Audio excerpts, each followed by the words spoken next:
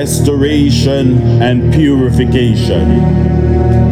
Many of us wonder why we are not happy, why we are not blessed, and can't sleep well at nights.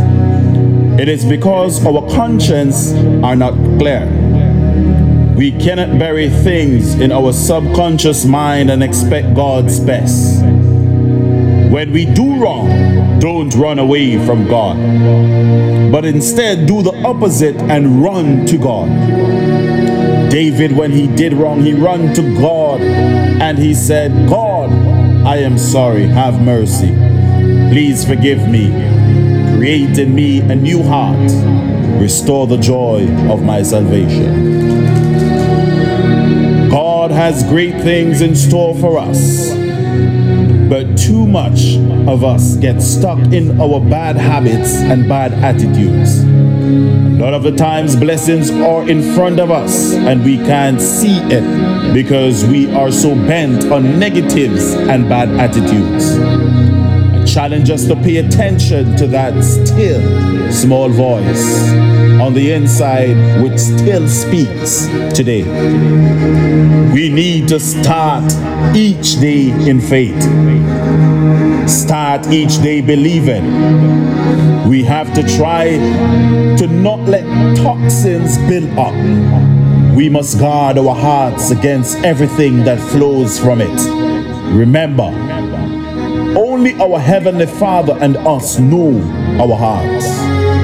We cannot live in a dirty environment such as bitterness, anger, jealousy, greed, wickedness, envy, hatred, and malice. He loves us so much that although he is King of Kings, he is willing to come down to be like a maid and clean our hearts to live in it. But we are so bent on our wicked ways that God is knocking on the door to our hearts and we will not invite him in.